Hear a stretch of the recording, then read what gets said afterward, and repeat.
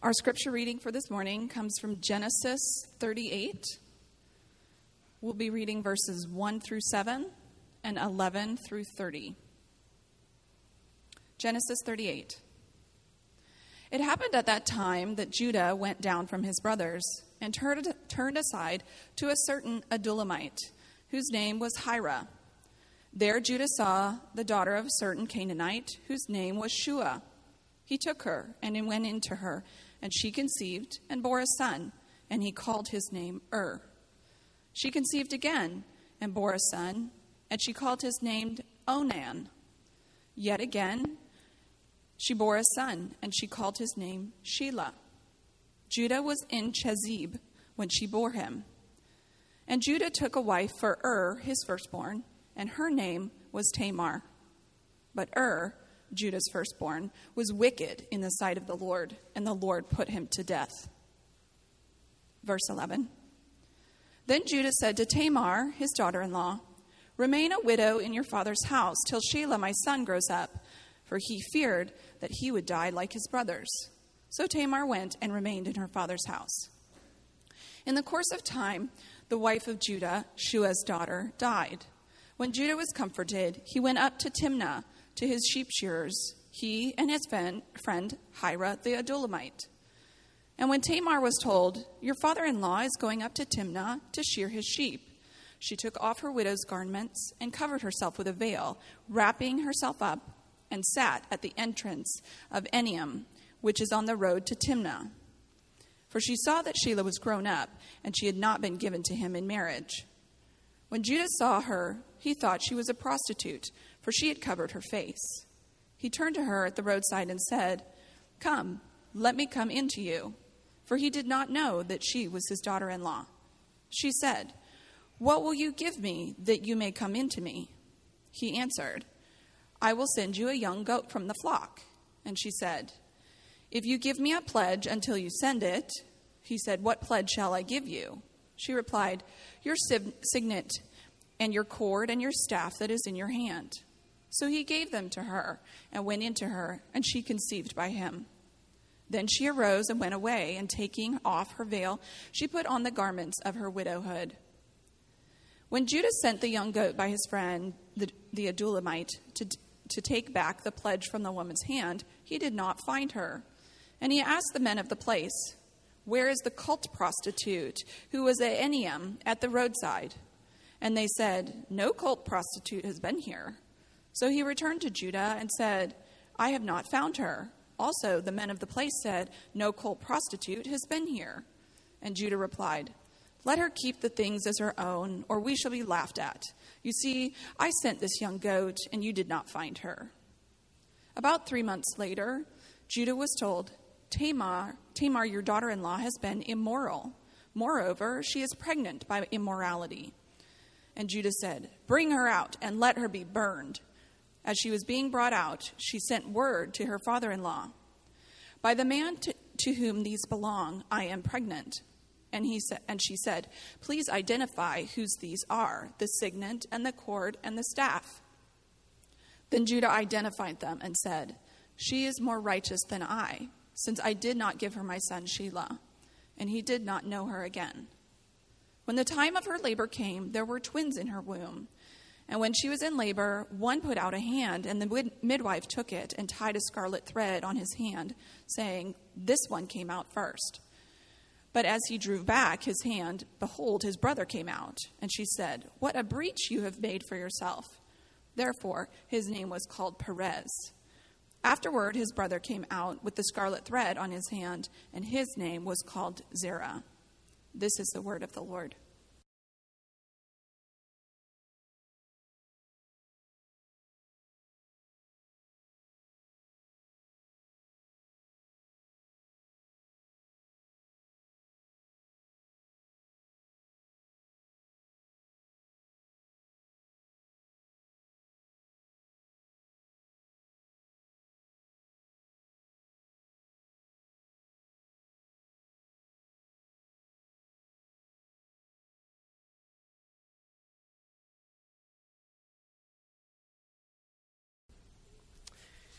Now, I'm sure that some of you are wondering, why did we just read that story? You may be wondering, why is this story in the Bible? Why is this story in this series about the life of Joseph? We're supposed to be talking about the life of Joseph, right? Well, there's several reasons that it's here and why we are still covering it in this series. First of all, mainly that just God is the author of the Bible. God used men to write the Scriptures, but His Holy Spirit inspired them to write certain things, to include certain stories. And He did that for a reason, and He wants us to know them and to understand them and learn from them. Secondly, I'd remind us all that when we began this series back a few weeks back, looking at chapter 37 in verse 1, it says that these are the generations of Jacob. Meaning that this is the story of Jacob's family. It's not just Joseph's story. It's the story about Jacob's sons. Joseph features most prominently since he is the protagonist. He is the main character. He's the good guy. But there's other characters here that we need to understand, and that we need to understand how God is working in them. And we saw last week that God is beginning to work in the hearts of Joseph's brothers. He's beginning to change these wicked men. He's bringing them to repentance. By Joseph's rough treatment of them in Egypt, he's bringing out that their remorse, their awareness of their guilt, their awareness that they deserved to be punished for what they had done. Their awareness that what they had sinned wasn't just against Joseph or against Jacob, but it was against God Himself. So we need to understand how God is bringing about this transformation and how He's actually going to use Judah from this point forward as a new leader among these other brothers in leading that change and that transformation. So that's the second reason why we need to know this story. Thirdly, we need to get used to hearing these stories. Because these stories, whether we are aware of it or not, are all around us. These kinds of stories surround us. They are in our families. They are among our neighbors, among our coworkers and friends, among the friends of our children. We have to learn to hear these stories, to embrace them, and to not look away. And if this is similar to your story, if you can relate to either Judah or Tamar, you need to know that God cares about your story. That's why this story is here. Our temptation in our culture and our society is to brush these kinds of stories under the rug, to hide them, especially in the church. We don't like these kinds of stories. They make us uncomfortable. They feel inappropriate. We don't want to hear them, but we need to. Because if this has been like your story, you need to know that God sees. And He cares. He includes stories like yours in His Word.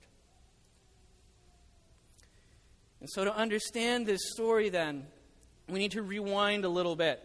I realize that we've gone all the way up through chapter 43 in the life of Joseph, but now we're rewinding. We're going back to chapter 38. And where 38 begins is exactly where 37 left off. So it says, at that time, Judah went down. So what time was that? This is the immediate aftermath of the brothers abusing Joseph and selling him into slavery and deceiving Jacob about what they'd done to him. So we're going all the way back to the beginning of the story. But what happens in this story is that the entire period, all the events that we've covered in the life of Joseph are encapsulated in this one chapter. What's happening back home, back in Canaan, back with Joseph's family. This is the only story we know of that happened during that period. So the story actually spans at least about 21 or 22 years. So it begins with immediately after the sale of Joseph, but it goes all the way up to right around the time when Joseph's brothers went down to Egypt. It was either right before that first trip or immediately following their return. So that's why we're going back and we're looking at this story now, because it ties in right at this point to the story, to where we've come so far. And so we can summarize this story then under 4 headings. The first heading is Judah's sins. We can look at then Tamar's revenge, then Judah's repentance, and finally God's redemption. Once again, those are Judah's sins, Tamar's revenge, Judah's repentance, and God's redemption. First then, we look at Judah's further sins. Now remember then, we're coming immediately after the sale of Joseph, and whose idea was that? That was Judah's idea.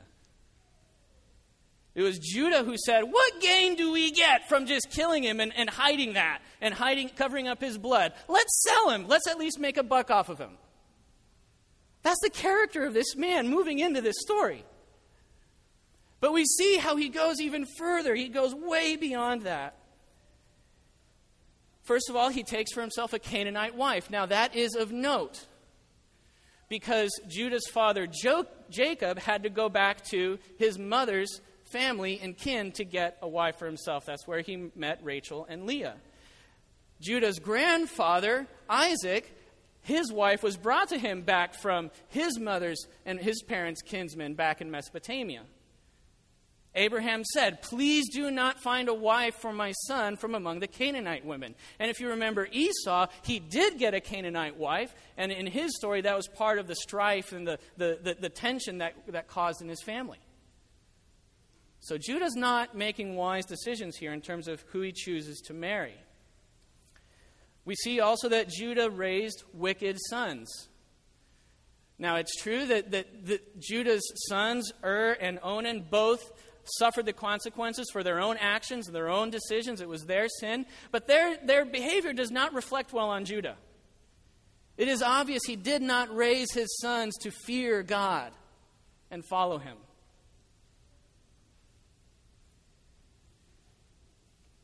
He also married his son to a Canaanite woman. So he was letting his son commit the same indiscretion that he had done. But then after he had married his son to her, he backs out of this agreement with Tamar of giving her to his youngest son, Shelah. Now, this is the weird part, okay? This is a little bit strange to us. But this is a practice that was commonly done in the ancient world. It was actually commanded even in the Bible, in Deuteronomy, to be practiced among the Israelites, that if a man took a wife and he died while she was still young and she had not borne any children, that his brother would take the responsibility of marrying her and having children through her. This is a practice called levirate marriage. And it was common. And it was a way of assuring that this man's legacy was upheld. It was continued, that this family's name was able to endure to the coming generation. It was also a way to make sure that these widows were provided for. That's the other side of it. We don't realize that in ancient world, to be a young widow with no children and no prospects was a very difficult, scary place to be. So this practice of levirate marriage was actually a way of providing a way that they would be provided for. They would be cared for, because the family wanted to care for the sons born through this woman. So that was her way of making sure that she would have a way of living. But Judah backs out of this agreement, thus condemning Tamar to a life of marginalization, of poverty, and of shame. He sent her back to her parents' house. So yes, she would have had a place to go, she would have had food to eat, but it was a very shameful existence. It was not a good situation for her to be in. It's far from ideal. It is not what they should have given her. We see also that Judah continues by acting in ways that is sexually immoral, even foolishly. Not only is he immoral, but he goes to the point where he is giving away his signet and cord and his staff. These items were valuable. They were signals not only of his identity, but of his office. This signet was a cylinder that bore his seal that he carried on this necklace around his neck. And it was an identifier, it was a marker of who he was and of his status. The same with his staff. He shouldn't have been giving these things away. So not only was he acting immorally, he was acting foolishly. But then when she disappears, he's willing to hush it up. He wants to cover it up. So he's not only willing to commit these indiscretions, he wants to hide it. Judah really makes no good decisions in this story up to a certain point. And then when the truth comes to light and when they find out about Tamar's pregnancy, his reaction says, let her be burned. Now, in all reality, yes, there were harsh punishments for women who had children out of wedlock in the ancient world. It was not normally being burnt to death. That is extreme. That was not common. So Judah is also showing that he is vindictive. He is overly violent in wanting to punish Tamar and to conceal his own guilt. So we see in this story, especially in light of what we've seen in the story of Joseph, Judah commits every single sin that Joseph doesn't. We've seen continuously that Joseph is a faithful and just and righteous man, even in the face of adversity, even in the face of when he's treated unfairly. But Judah, when he has everything, when he's perfectly comfortable, runs headlong, eager into sin. He is not a good representative of what this family is supposed to be. And yet, this is the man. This is the man that God, for some reason, chooses to use to turn this family around. And here's how he does that. The next thing we see is Tamar's revenge. Now, it's quite easy to read into this that Tamar probably felt a good deal of frustration, perhaps anger and bitterness toward Judah and toward this family that had just shunted her aside and had condemned her to this fate. But remember what we said about the condition of these young childless widows at that time. Her actions, in a large degree, is an act of desperation. She is desperately trying to find a way to be seen, to be acknowledged, to be cared for and provided for, to get someone's attention. So she's also a sympathetic character, much like, if you're familiar with the story of Les Miserables, much like the character of Fantine. In the story of Les Mis, we meet Fantine. She is a beautiful, lovely teenage girl, but has no family. She's an orphan, and she lives in Paris, and she meets this 20-something-year-old student at the University of Paris. She falls madly in love with him, and as long as he's in Paris in school, they have a great time hanging out with all their friends. But then he leaves, just drops her suddenly. He goes back to his home to start his actual family, to build his career, to do his duty toward his birth family. But he leaves her because she's a nobody. And he leaves behind also the daughter that they had had together. And as the story progresses, we see Fantine more and more desperately trying to provide for herself and for this child. Her desperation then leads to poor choices that leads her into a deeper and deeper and deeper hole where she's trapped, where nobody helps and nobody sees. And it eventually leads to her demise. She's such a tragic, sympathetic character. And in many ways, Tamar is a lot like that. She's angry, she's vindictive, but at the same time, she's desperate. She needs to be seen. And if that is like your story, if you at some point, any point, have been the victim of abuse, then you can relate to that. You know what it's like to, more than anything, just want to be seen and to be acknowledged. But I'd encourage you, don't do what Fantine or Tamar did. Don't give in to desperation. Do not resort to wild acts of desperation, either to get back, to get someone's attention, or to just, you feel like it's what you have to do to survive. Look for help. Seek help. Keep knocking on doors until someone is there who will help you. Because you're not alone. You're not alone.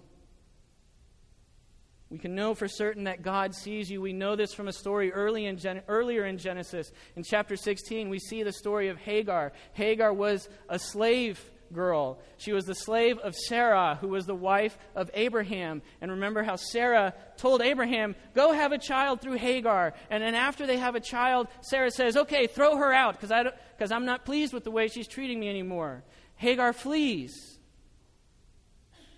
And she's afraid that she and the child will die, but then God comes to her and says, there's a way that I will take care of you. I will see you. And Hagar acknowledges, you are a God who sees me. So if this is your story, or if you have a loved one who has a story like this, God sees you. God knows. Do not give in to desperation. So even though she was desperate, even though she's sympathetic, what she did was wrong. And she knew it.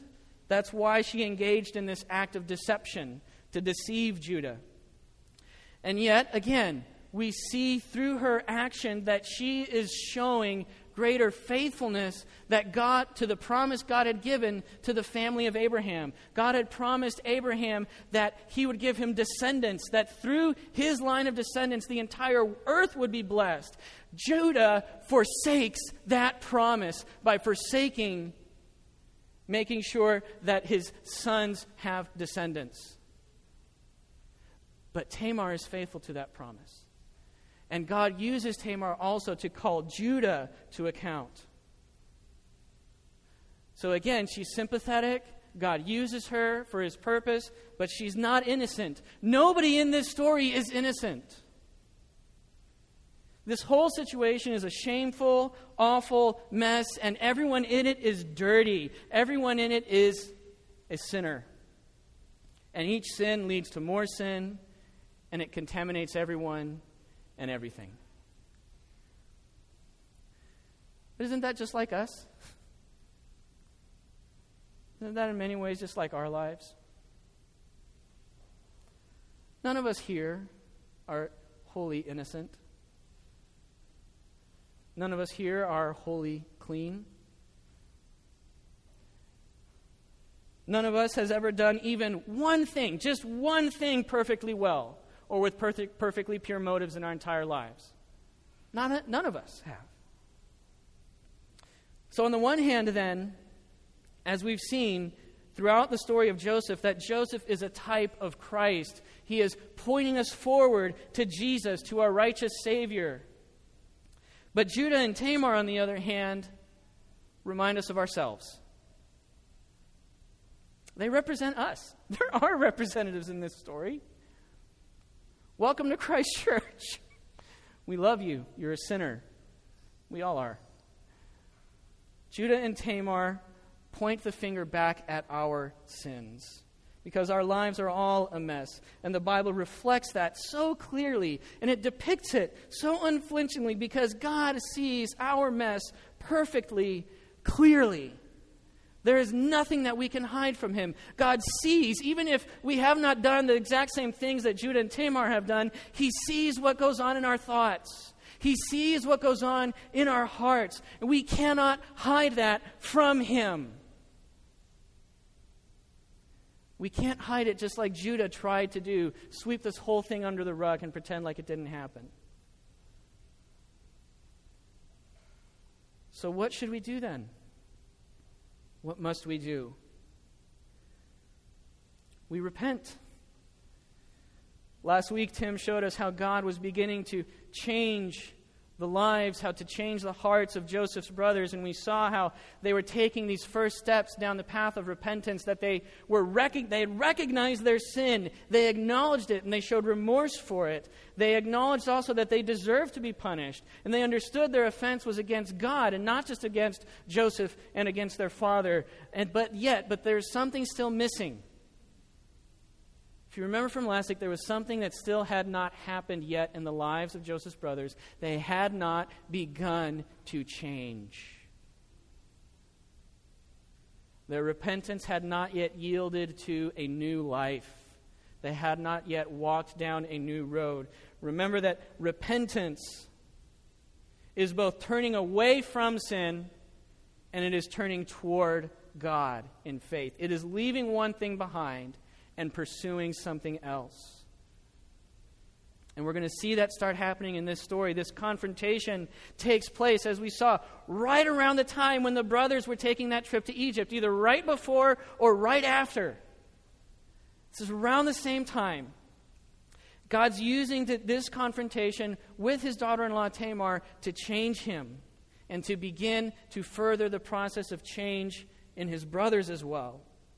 So thirdly, we see in this story Judah's repentance. And what brings Judah's repentance about is a very interesting phrase.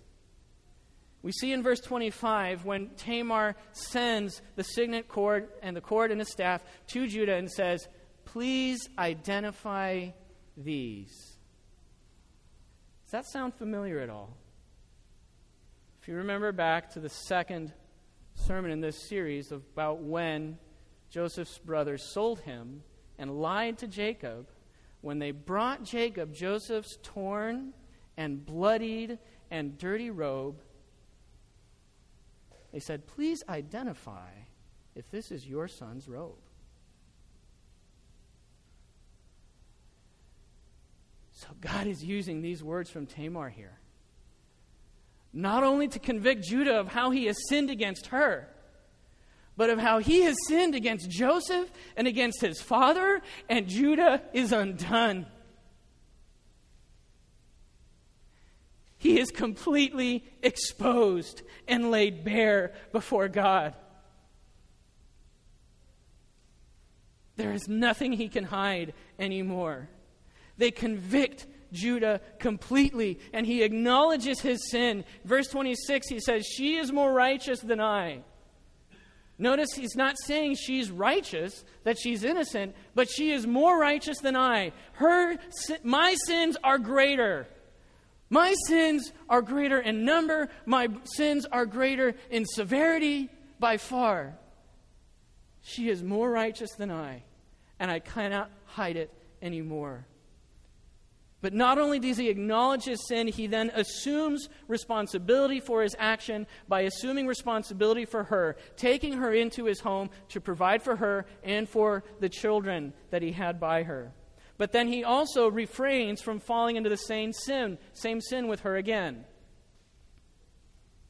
And as we continue in the next couple of weeks, we're going to see further how Judah, who was once so selfish, who was once completely wicked and perverse, is transformed and is changed into a compassionate and self-sacrificing leader of his people and of his family. Sadly, we've seen many examples in our day and age, in our society, of sins resembling Judah. There's all kinds of scandals that are happening weekly, it seems, not only in the halls of government and power, but also with some celebrity actor or whoever, or even within the church. We see leaders in the church caught in devastating scandals. We see these kinds of sins break apart families that we know, perhaps even our own families. But we need not look that far. We can only look in the mirror. Because we should ask ourselves, how have I been unfaithful in my significant relationships? How have I broken promises and commitments? How has I been unfaithful in not believing and acting upon the promises that God has given me? And how have I oppressed and marginalized and pushed aside those who needed my help? And I would not give it. We resemble Judah in more ways than we wish to acknowledge. How can we know then if we have truly repented of that? Remember, as we said, that repentance, it's turning away from sin. It is turning toward God in faith. It's leaving one road that is leading us down one path toward death. And it is walking down a new road, a road that leads us to life.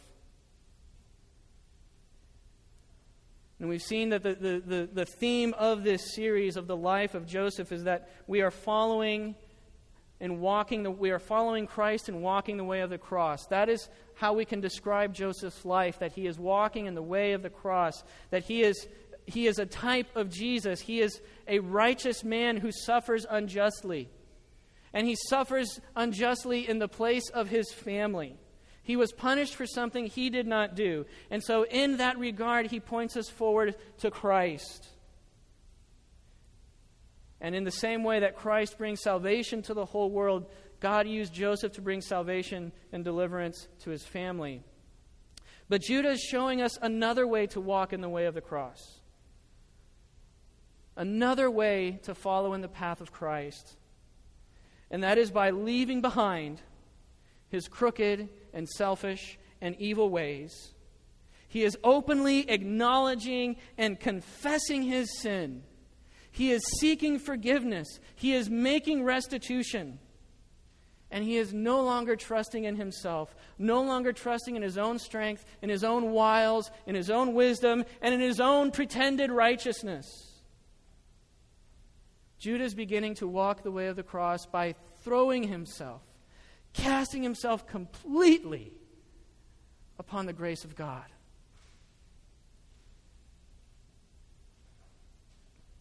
And the life of the Christian, that's how we live it. This is how we walk in the way of Christ. It is a life of continual repentance, of continual acknowledging of our sin, turning away from sin and death, turning toward life and obedience. And we are continually casting ourselves upon the mercy of God. This isn't just about when we become Christians. This is about how we live every day as a Christian. We are casting ourselves upon God's mercy. This is how we walk in the way of the cross. So in that regard, what sin then is God confronting you with today? What has he been confronting you with this week? How has God shaken you up as he shook up Judah and he shook up his brothers? How is God calling you to repentance? Because the reality is that whether you've been faithless and abusive and perverse like Judah, or whether you have been victimized and acted in vengefulness and desperation like Tamar, there is room for both of you at the throne of grace. There is room for all of us at God's throne of grace, and we can know for certain that God will receive us there and will grant forgiveness. How can we know that for sure? How can we have certainty of that forgiveness? Well, because of a baby. It's the final point in this story that we see God's gracious redemption. We see in this story of the birth of Tamar's sons, their twins Perez and Zerah, that the birth of these twin sons is an echo of God's past grace to Jacob and to his family. If you look back at the birth story of Jacob and Esau, these two stories are remarkably similar. It's almost a repetition. And so what God is doing here is he's showing us, he's reminding us of how God has been faithful to one deceptive, wicked, selfish man in Jacob, how he has transformed him and changed him and softened him and weakened him over time and brought him to a point where he also had to cast himself entirely upon the grace of God. The birth of these twin sons is an echo of the story of Jacob, but it also is a shadow. It is pointing us forward to the birth of another child, to the birth of the future descendant of Judah who would one day redeem him. We see in Matthew chapter 1, in the genealogy of Christ, in verse 3, it says this: Judah, the father of Perez and Zerah by Tamar. There are 4 women mentioned in the genealogy in the history of Christ, Tamar being one of them, because Matthew wants us to know Jesus came from this union. As uncomfortable as it makes us, as disgusting as it seems to be, Jesus claims it as his own. Why does he do that? Because Judah and Tamar, remember, are like us. And we are like them. And Jesus came to save people like us. We know that because Jesus came from people like us. If Jesus came for Judah and Tamar, came from Judah and Tamar, then he certainly came for them. And if he came for them, he came also for us. We can be certain of that. The story of Judah and Tamar is disgusting. It is uncomfortable. It is messy. It is hard to hear. And yet the story of Judah and Tamar is so important for us to understand because it tells us who the gospel is for. It tells us who we really are and why we need the gospel. And it assures us that Jesus still sees us and he loves us, even though this is what he sees. And we can rest in that. We can trust in that. Let's pray.